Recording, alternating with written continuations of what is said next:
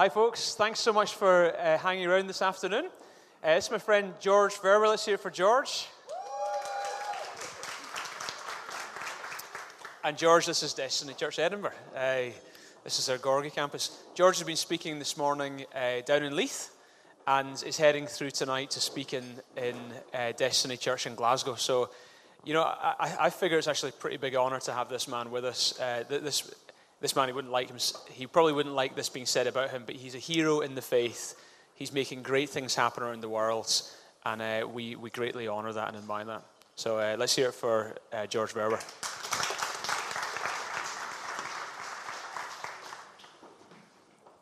Okay, we want to make the most of this time, and what I'm trying to draw out from George is I want you guys to get a feel for this man's heart and the journey he's been on. So, George, could you start by telling us about how you came to Christ and those early days?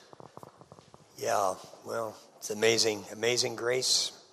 I'm not a natural Christian. I'm not sure anybody is. My grandfather and father came to the New York City area from the Netherlands. The granddad was an atheist. And my other grandfather was Scottish, Irish, and English blood mixed. It's basically toxic. He was a drunk. My grandmother divorced him. So already at 16, I had this addictive tendency. The main thing was girls, about 32 different girls by the time I was 17. We didn't jump in bed with them in those days. We just, kissed up a storm and a few other things. So I was really lost, and yet I was incredibly happy. Never had an unhappy day ever in my whole childhood. Great parents. I was great in sports. I was president of my class, president of student council. I had an ego as big as Grand Canyon. When a praying woman came into my life, if you want to live your own life, avoid praying women. Yeah. And she put my name on her prayer list. I'd been in a little bit of trouble with the police through some housebreaking thing. I wasn't really stealing. I was just looking around, but the police misunderstood. Anyway, people were talking about me. So she put my name on her prayer list. She not only prayed that I become a Christian, I need to make this short, but she prayed that I would become a missionary. She had been praying for 15 years for this high school. She's just a woman of prayer and a great vision for missions, also involved in a local church. And so it's just in God's providence. And then she sent me a Gospel of John through the post, and I began to read this book. Around the same time, I started to move into the world of pornography. I already had 2 businesses by then, was making quite a lot of money when I was only 16. Had 200 people selling this incredible little fire extinguisher the size of this microphone that could put out a petrol fire. And so things were going really well when this lady, Holy Ghost meddler, came into my life. And as I read the Gospel of John, it prepared my heart for a spiritual tornado that blew into New York City named Billy Graham. And so I went to this Billy Graham meeting again with this girl I was bananas about. And God just zapped me in that meeting. I heard the gospel. I realized what I'd been reading in that Gospel of John, what he was speaking was really the same thing. And I just felt this is truth. I was a truth seeker. And I'd been looking different avenues. So that was the night, March 3rd, a long time ago. You weren't born. 1955, he came to Glasgow right after that and shook Glasgow. Thousands came to Christ here in Scotland in 55, right after it's in your mother. Yeah, there it is, your mother. So the miracle, of course, is because the books that write about my temperament type say that we don't last. It's usually 1 or 2 years. But by God's grace, every single day, I've known the power and the grace of Jesus since that night. Never had the desert experience, never had the burnout experience, never had... Of course, people expected me to have a nervous breakdown because I was going so fast, and that never happened. I think I caused a few, and I feel bad about that. But the miracle is God gave me the gift to recruit people that were better than myself, more clever, more gifted, and so I'm a recruiter. And since those days, 160,000 have been on OM. Way more of our recruits that from our meetings never go on OM. They join YWAM or join their own church thing. But even with that very open view of it all, 160,000 have been on OM, and about 25,000 of those approximately are in leadership, not in OM, but in God's work. So one woman, that's the main thing you remember from my story. One woman who prayed, and I really challenge you to make prayer. I was 17 when I told God, the main thing I want in my whole life is just communion with you, just prayer. I was influenced by some very godly books and by Billy Graham's tremendous prayer ministries. So everything else sort of came after that. But I'd encourage you to guard your prayer ministry, to learn different ways to pray. I had the whole day in prayer yesterday, but partly helped by being on one of the most scenic railways in the entire world, the Glasgow-Fort Williams rail. Just went up there and back. So I basically had 8 hours of prayer, because for me, looking at scenery praying is a lot easier than looking at my wall or even my desk. So I have many different ways of praying, and prayer has always continued to be the main part of my life. That's why I was also able to step out. I led the work for 46 years.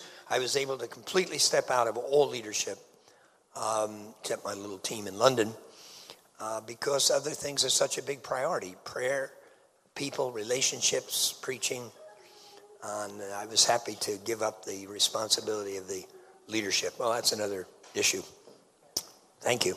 Okay, George, could you tell us about how you went from being a saved person? How did OM start? How did that get off the ground, that idea? How did it come to you? And what was it like in its early stages? Yeah, it was very slow. I was still a student. My first year of college, I met this guy, Dale Roton. I was a baby Christian. He was like 1 year old. Lord. I was immediately told on this campus, which was quite a liberal place, that watch out for him. He said he's a nutcase. He's baptizing people in the showers. And so I knew he's a man for me to find. I met him the next Sunday. We've been close, intimate friends for 55 years. And when I wanted a man to pioneer Turkey, because I knew I couldn't do it, though Turkey was my big thing, I chose Dale. He wasn't planning to stay with me. He went on the original Mexico trip, but then he was getting into Wycliffe, and then he was getting into other things. And a great day in my life is when Dale rejoined me and took on Turkey. He later became in charge of the communist world, where I also failed in my initial efforts. And then he became director of the Turkey, and then he pioneered the whole Muslim thing. And then the ship director, and we're more or less actually the same age, and he was my Nathan. He would confront me when he saw me saying and doing stupid things. Everybody needs a Nathan. And of course, my wife is a Nathanette. So it started small, Mexico, and then I transferred out of university, and I went to Moody Bible Institute, where most of the students were already at least somewhat hungry. So I had another team, only 5, went back the next summer. And we just saw God use us. I mean, there's nothing, when you're only 18, you see God use you, it's a real turn on. My faith, I think, was at a higher level then than maybe it is today. And so it just began to grow. And then we were always having these prayer meetings, and we got exposed to the Muslim challenge. And that became the biggest thing. We didn't really want to do what others were already doing. And again, that's because God was doing a different thing. That's not the only way. It's good to do sometimes what others are doing. But God was raising up something that the main focus would be the most unreached places in the world. My number 1 country was Afghanistan. Number 2 was Iraq. Number 3 was Turkey. I mean, we didn't even consider India. And my early days in Europe, when I attempted to smuggle Bibles into Russia, I got caught due to my own stupidity. I have what's called a stupidity streak. I got thrown out. I went for the day of prayer. That's when God gave me the name Operation Mobilization during that day of prayer, and it totally changed my vision. Britain then came into focus as a place where we should be finding the workers for Iraq, Afghanistan, and the Muslim countries, and that we needed to work first with the church in Europe. That was a huge shift. And see that spill over into the Muslim countries, because Europe also was a desperate mission field. And so I moved from Madrid, where I was living, I'd learned Spanish, to London, and Britain was absolutely right. The main birthplace of OM is actually Great Britain. It was just so right. Cambridge and Oxford, the universities, Soon, almost every university was sending people on OM. And it just kept growing, spread to India, exploded in India, which became our largest field. Of our 6,000 people, 3,000 are in India. We have 3,000 in our church network there called Good Shepherd Churches. A similar bit to, I think, what you folks are doing. So that's it in a nutshell. Maybe you want to ask a specific question that might be more helpful for these folks rather than me going on and on. George, the situation now in the world is dramatically changing at a fast pace. We're hearing since 2007 more people in cities than in rural areas.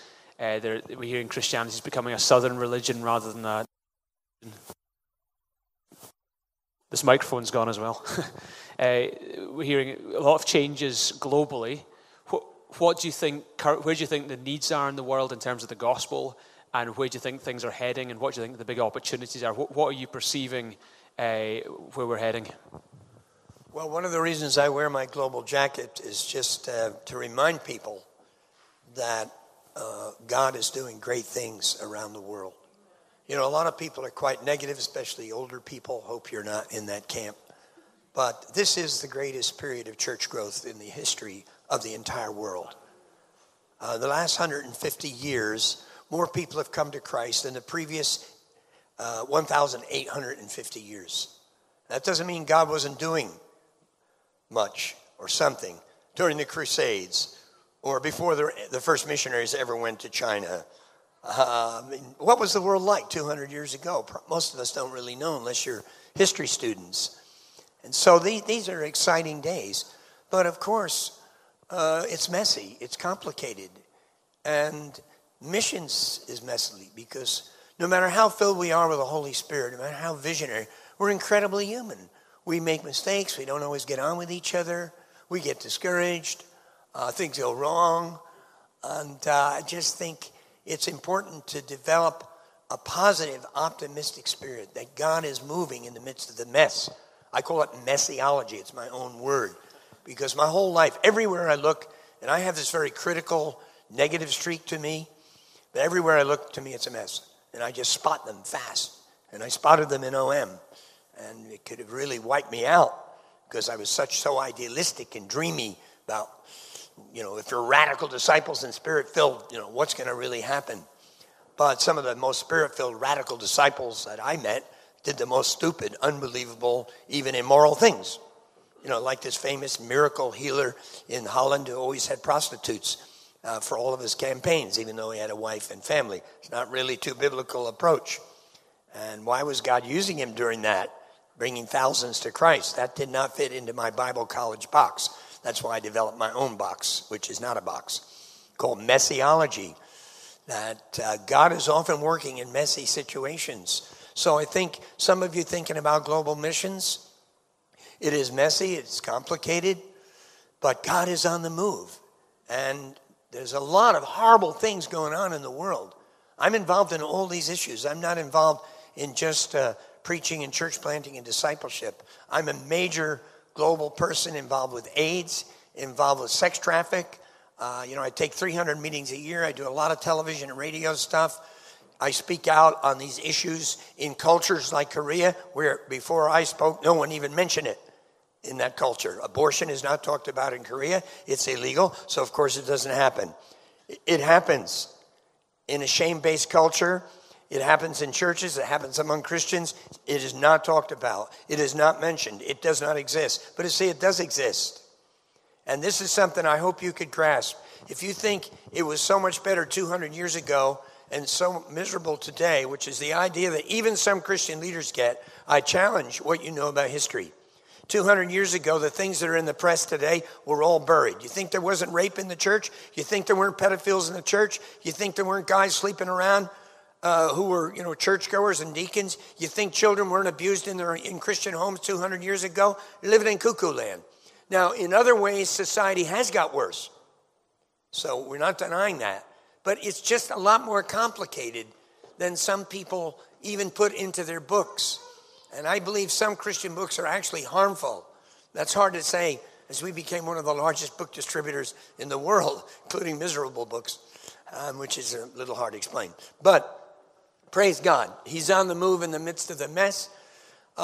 China might be 100 million believers now.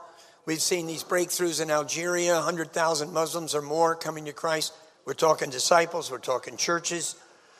This breakthrough we've had among the Dalits, the untouchables of India, there's 250,000. We have 3,000 churches among them. Other groups have thousands of churches. You know, what's going on in Latin America? 50 million believers in Brazil. Probably half of them are backslidden. That's the other side of the coin. But these are exciting days. The need is everywhere. I mean, for you, the need should blow you away right here. Just walk around these streets at 12 o'clock at night and see, you know, what Edinburgh's like. So praise God, you're blooming where you are. And in God's timing, maybe he'll send you somewhere else. One of the miracles of my life, I bloomed in my own hometown for several years before I ever went to a foreign country. Saw people saved, went house to house in all the surrounding towns. I'm not saying you should do that. Showed films. One meeting alone in my high school, I gave the invitation. 125 of my fellow students stood up and believed on Jesus. And so when I went to Mexico, I went already on a foundation of having bloomed in all of my struggles and weakness in my own hometown. And that's tough. You're, of course, living in a bigger city. I did some things in New York City, which was nearby, you know, tract distribution, preach in the streets. But in my own little home areas where I was able to do more in-depth work at that time. We've got some books coming. I hope they're going to set them out. Yeah. So as soon as those books arrive, we'll point you guys in the direction of that.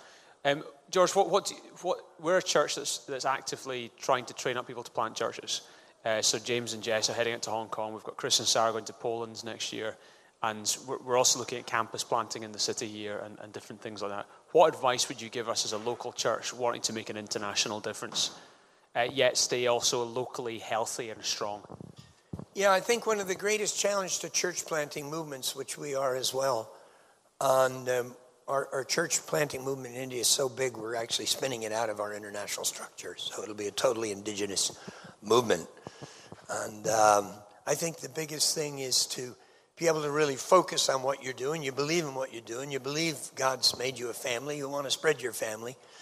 And to be able to throw yourself into that and yet have biblical love for others and esteem of others and appreciation of what God is doing in their lives. You might be limited in what you can demonstrate in that area because you're soon on overload maintaining and starting your own church or planting your own vision. So one of my favorite words, I know some people don't like it, is the word balance. To really love all the believers and esteem them. And the key chapter in Swindoll's book, Grace Awakening, really helped me. It's called Graciously Disagreeing and Pressing On. So you may have strong convictions on how things should be done and you want to do it this way. And, when you see other churches and others doing it a different way, well, they're probably wrong in that area. But just to have a grace awakened attitude toward the whole body of Christ, I think is a beautiful thing. We tried to have that from the early days as we were impacted by very radical books that hardly anybody even reads today. A.W. Tozer, he'll take your superficiality out and he'll put you against the wall. You'll be screaming, and I was. Tozer took me to the wall, my superficiality, my ego, my impatience, all mixed with my preaching. I've been preaching since 17 years of age. But a lot of these great books are not so circulated today, so I think we do have a high level of superficiality, but God keeps working. If we don't believe God can use a superficial Christian, then we don't understand God. He works through all kinds of people. And people, we have 1,000 people working among Muslims. Every Muslim new believer has problems. They often have sexual problems. They often have different women because they believe in multiple wives. Do you think all that sorts out by waving your Christian magic wand over their heads? And it often takes time. So I would say another key thing for your church planters, cross-cultural people, is you need a lot of patience and to determine not to get discouraged and sometimes be willing to change your strategy even midstream. Great. George, one of the things, so I've listened to a number of your MP3s and a number of your talks, and one of the things that myself and many of the church leaders I've grown up with, and similar age to me, who are planting and leading churches, one thing that's been incredibly refreshing and many people have found incredibly helpful has been your very honest discussion about your own struggles. Could you give us a little bit of an insight into your journey, specifically with lust, and how you overcome, and also advice to anyone struggling in these areas about the way forward? Well, it's the hardest thing to talk about. I didn't just fall in love with girls even when I was 13. I went steady for 2.5 years at that age. I don't know if you know that term in England. Now, you commit yourself to one girl, and she wears your ring around her neck, and your ego goes up and all that. They elected me president of the student council. But I didn't just fall in love with girls. I worshiped girls. I had a picture of Marilyn Monroe on the end of my bed. And then that pushed me into the world of pornography. Now, when I came to Jesus, I was able to burn my magazines. I didn't have that many. None of it was hard porno. But what am I going to do about my mind? And then I read different books. Fortunately, some books about sex in the Bible came to me. And Billy Graham's sermon, What the Bible Says About Sex. And then also into my hands, firstly from this book, I just saw 1 John chapter 2. First goal, sin not. That's been my goal every day.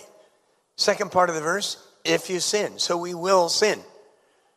Now, most sin is sort of, easier to deal with. But sexual sin, we always feel 10 times more guilty. You can't talk about it. The church has never really got that sorted out, even though there's 500 verses on the subject of sex. And I think I was fortunate to be in that generation where people like Billy Graham and a guy named Jack Wurtston, a converted band leader in New York City, were starting to talk openly. And so I shared about my struggle, and people showed love for me. And I realized radical forgiveness, so that even when I failed in that area, once years later in the woods in London, this story has gone all over the world. I was walking in the woods. I love the woods. I love nature. I was walking in the woods, and there's the kind of pornographic magazine I would never buy. I was very tight with my money. This is God's money. I'm not going to use it. But if it's laying free on the train table that someone's left behind, forgive me, ladies, it's just a different level of struggle. And just, have mercy on me. You won't have to hear me again. But this one was in a tree. And I got closer to it, and there were bullet holes through this magazine. And that just threw me away. Now, at this point, I'd love to give my victorious holiness testimony of how I just pointed at the magazine, in the name of Jesus. Boom! It disappeared. And I came out of the woods triumphant in Christ. How many of you prefer the truth? I think you're the truth generation, the honesty generation. Well, the magazine made a fool out of me, and I just felt so miserable. How could God ever use a character like me? I should really resign from leadership. But somehow I knew this message of forgiveness. Somehow what Jesus did on the cross wasn't just for sin before I became a believer. What Jesus did was for sin that I shouldn't commit, but I did commit after I became a believer. And so somehow I crawled out of the woods, actually really angry with the enemy for such a nasty attack, and was much stronger to deal with similar temptations. And it's just a miracle I've never slept with another woman. I mean, it's just a total miracle. My kind of guy, even the whole idea of one wife is just ridiculous. The Muslim thing, they've got it, really. And someone of my temperament, I need one for secretarial work, one for just the house, one just stays up in the bedroom, one for traveling with me. But this book is, geared to one wife. And because of Jesus, I've been totally faithful, completely, to one wonderful woman, and we celebrated 52 years of marriage. Forgiveness, radical grace. And I thank the Lord that though years ago you would get more criticized when you have this kind of message, today many godly leaders are more in agreement of radical forgiveness and seeing people restored, even people who have been in prison for horrible things. It's not easy, but I think that's our message. And so here I am. I still have to be careful. Just to make you a little more relaxed. A miracle of grace from the beginning is I hardly ever get any evil thought or lustful thought toward a Christian woman. It's bizarre, isn't it? I just have such a respect for God's people. But then on the other side, a total stranger who's really just a knockout, it's another set of complexities. So I just thank the Lord for his grace. And I've had the privilege of helping thousands of people come through their sexual failures, men and women, though the women don't talk about it as openly. But a woman sent me an email recently after I touched on this, and this was when I touched on it like for only a couple of minutes in my sermon. And she said, I've been carrying a dark cloud of sexual hurt for 30 years. And when you spoke, that cloud lifted. And another man, I think it was in Lancaster over here, not far from here, came to me. He was a very shy man, older man. He stayed back because I talked to a lot of people. He just stayed and waited. He came to me and he said, I thought I was the only person in this church that had these problems with pornography. And what you said here in my church has changed my life. Another guy heard one sentence where I acknowledged my struggle with pornography. He was totally addicted, a Scandinavian, and he had given up. Christian faith, it doesn't work. We prayed, we had hands laid on, went through everything. And he heard this word of this testimony. And the next time I met him, he was joining Operation Mobilization to serve as a missionary. And he said those few sentences gave me hope. People need hope. There are people that are going to commit suicide in Edinburgh, nothing like New York City. There's people that are going to commit suicide. If we could get to them and give the message of forgiveness and hope and love them, they wouldn't do that. And that's one of my passions. I'm a complicated person, according to my friends, because I have this passion to reach the whole world with the gospel. But when I'm talking to one individual with problems, sometimes even in a prison, I blot out everything else, and I'm just thinking about that one person. And I'm now in touch with thousands of people through the internet, Facebook, and letters, because I'm now an old geezer. And these kind of people that you got this bond with, it builds up. And now some of them, I go to their funerals. In 1 week, 4 days, I had 4 friends go to glory. So when you get my age, you get a whole new set of challenges. But for sure, all of life is one big challenge. And there's no retirement programs. There's change. There's, pulling back maybe because of health. But there's no retirement program. All of you are young. You don't need that now. So write that down and read it 30 or 40 years from now. Okay, George, it's real practical. Someone here is struggling, whether it's with pornography or with another struggle. What steps do they take? Well, I think it's good to be able to share it with someone. Now, we know that sharing is risky. I think in my early days, I thought sharing that's the solution. But sometimes you share with someone who betrays you. You have to be willing to take that risk. Of course, calculate who you share it with. If you want it to be confidential, you need to make that as clear as a pike staff. I failed a couple of times in confidentiality because I didn't know what the person was saying was confidential. But I've always been able to share. Let me throw in here something that might be a help. In the church 30 years ago, we didn't have enough respect for emotion. Your emotions are important. Don't think it's all just deny self, take up the cross, and follow him. That is part of the message. But there are many other verses. And my friend, Matt Elliott, who is my gopher, I've had a helper with me, traveling with me. He's here somewhere today. I think he went off to see Edinburgh. He's never been here. It's his first week, but he's been with me. His name is Andrew. He reminds me of this other guy because they're 6'3". But Matthew, after he was my helper, some years later got his PhD here in Glasgow, or maybe Aberdeen. Got his PhD and wrote a book about emotion.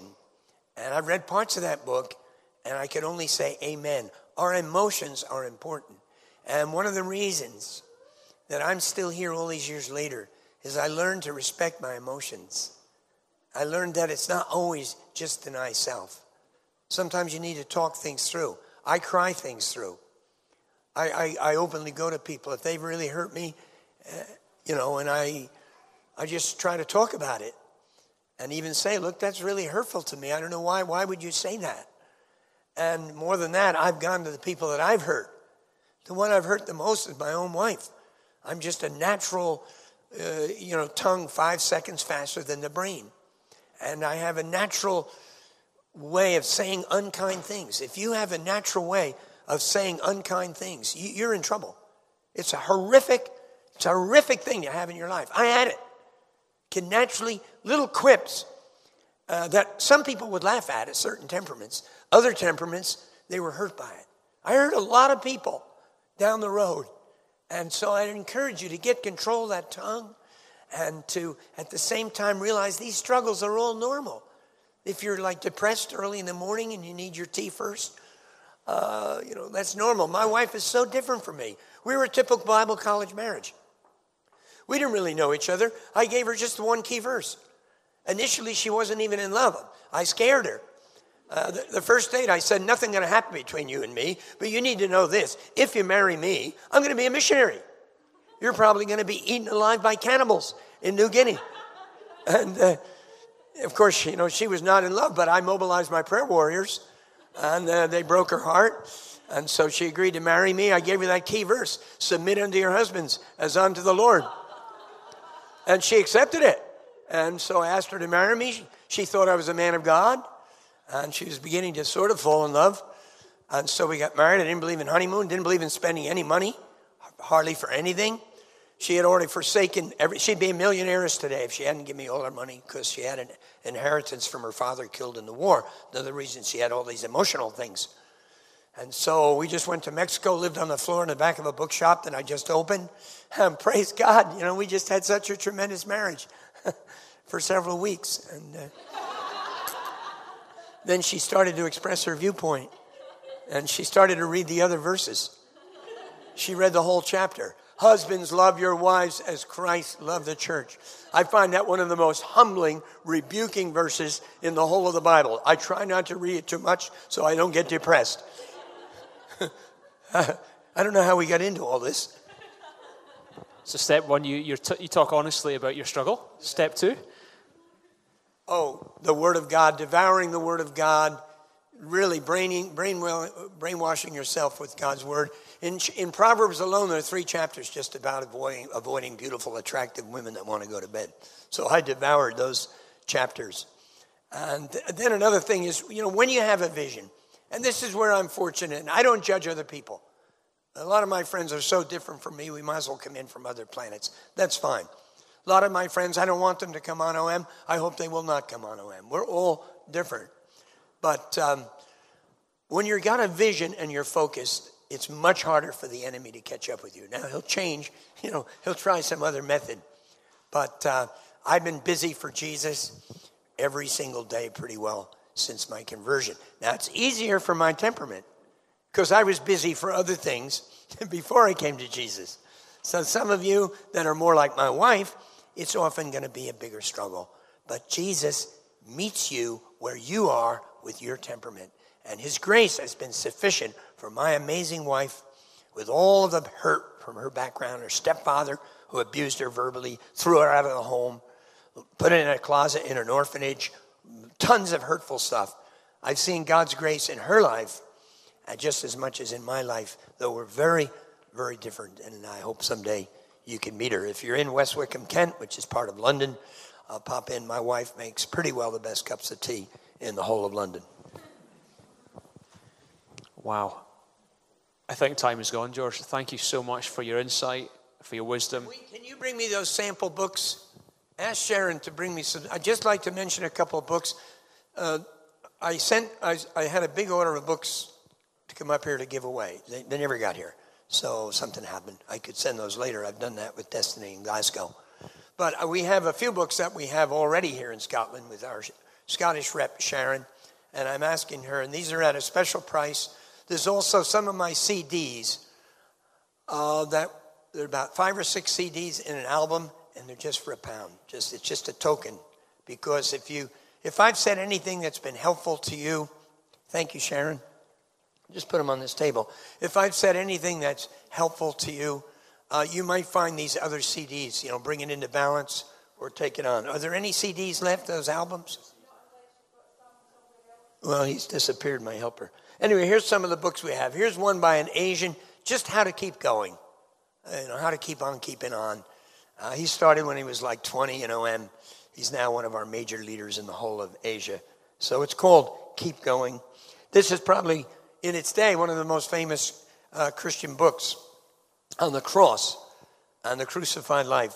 Just so basic. Here's one about what we were just talking about, how to get forgiveness in the whole area of sexual failure.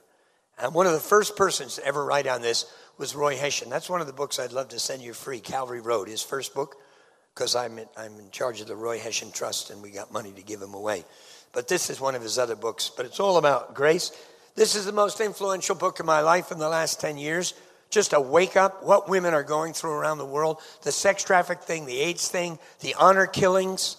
I mean, this is dynamite. And if you want, I could send some up to give away. But we just have a few, so you'll have to pay for it. This is Viv Thomas. He and I were together for 30 years. He's now got his own ministry. Very unique man. Leadership formation. And this is his book, Second Chance. Most people, you can't tell you this now, 20 years ago, 20 years from now, we can tell you. Most people don't get in their first choice world. Things go wrong, U-turns, sometimes things like divorce.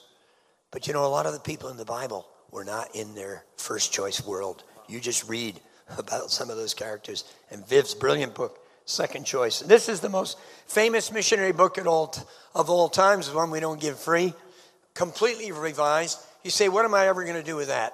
If you take the investment of getting this book at a special price, you will be using it probably the rest of your life. There may never be a new edition. It's getting too difficult. The church is growing so fast. Many agencies, great agencies, they're not even in here. Destiny's probably not even here because so much is going on. So this may be the last time we ever have Operation World, plus everything's going digital. You'll be able to get maybe a new one on Kindle. I'm not sure, because of the complexity of getting prayer information on every single nation and almost every people's group in the world. So I know it's a bit of money, but we've got a few, and it's just a great book. And they're just outside the door. Also some literature about OM. The key of Operation Mobilization's growth is partnership with churches. We're only in India we do our own churches among the Dalit people. Generally, we just work with other churches. There's no OM churches in the UK. And we have thousands of partnerships with churches. And we know often their own vision is their priority. But we ask churches just to keep a 10% for groups like OM. Somebody in the church who's a little different, is not fitting into the main thrust of their whole movement, and to be open to them, perhaps like working on our shift for 1 or 2 years. Probably after that, they'll come back. About 25,000 of our 160,000 graduates, 25,000 approximately, are leaders in the body of Christ, not in OM, in churches, church movements. 150 mission agencies and church movements trace their birth back to OM. One of them, KP Yohanan Gospel for Asia, with 15,000 workers and thousands of churches. So we want to bless the whole body of Christ. We don't want to do our own thing. And thanks for the privilege of being here.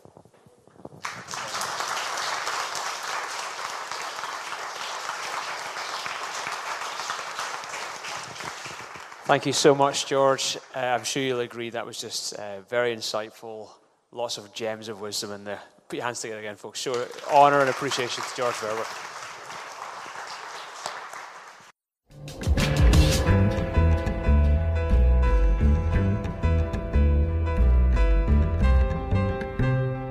Hi, I hope that today's message has helped you. If you want to find out more about us as a church, download more audio teaching, give us feedback, or make a contribution to our ongoing work and mission here in Edinburgh, please visit our website at destinyedinburgh.com. May God continue the great work that He is doing in your life.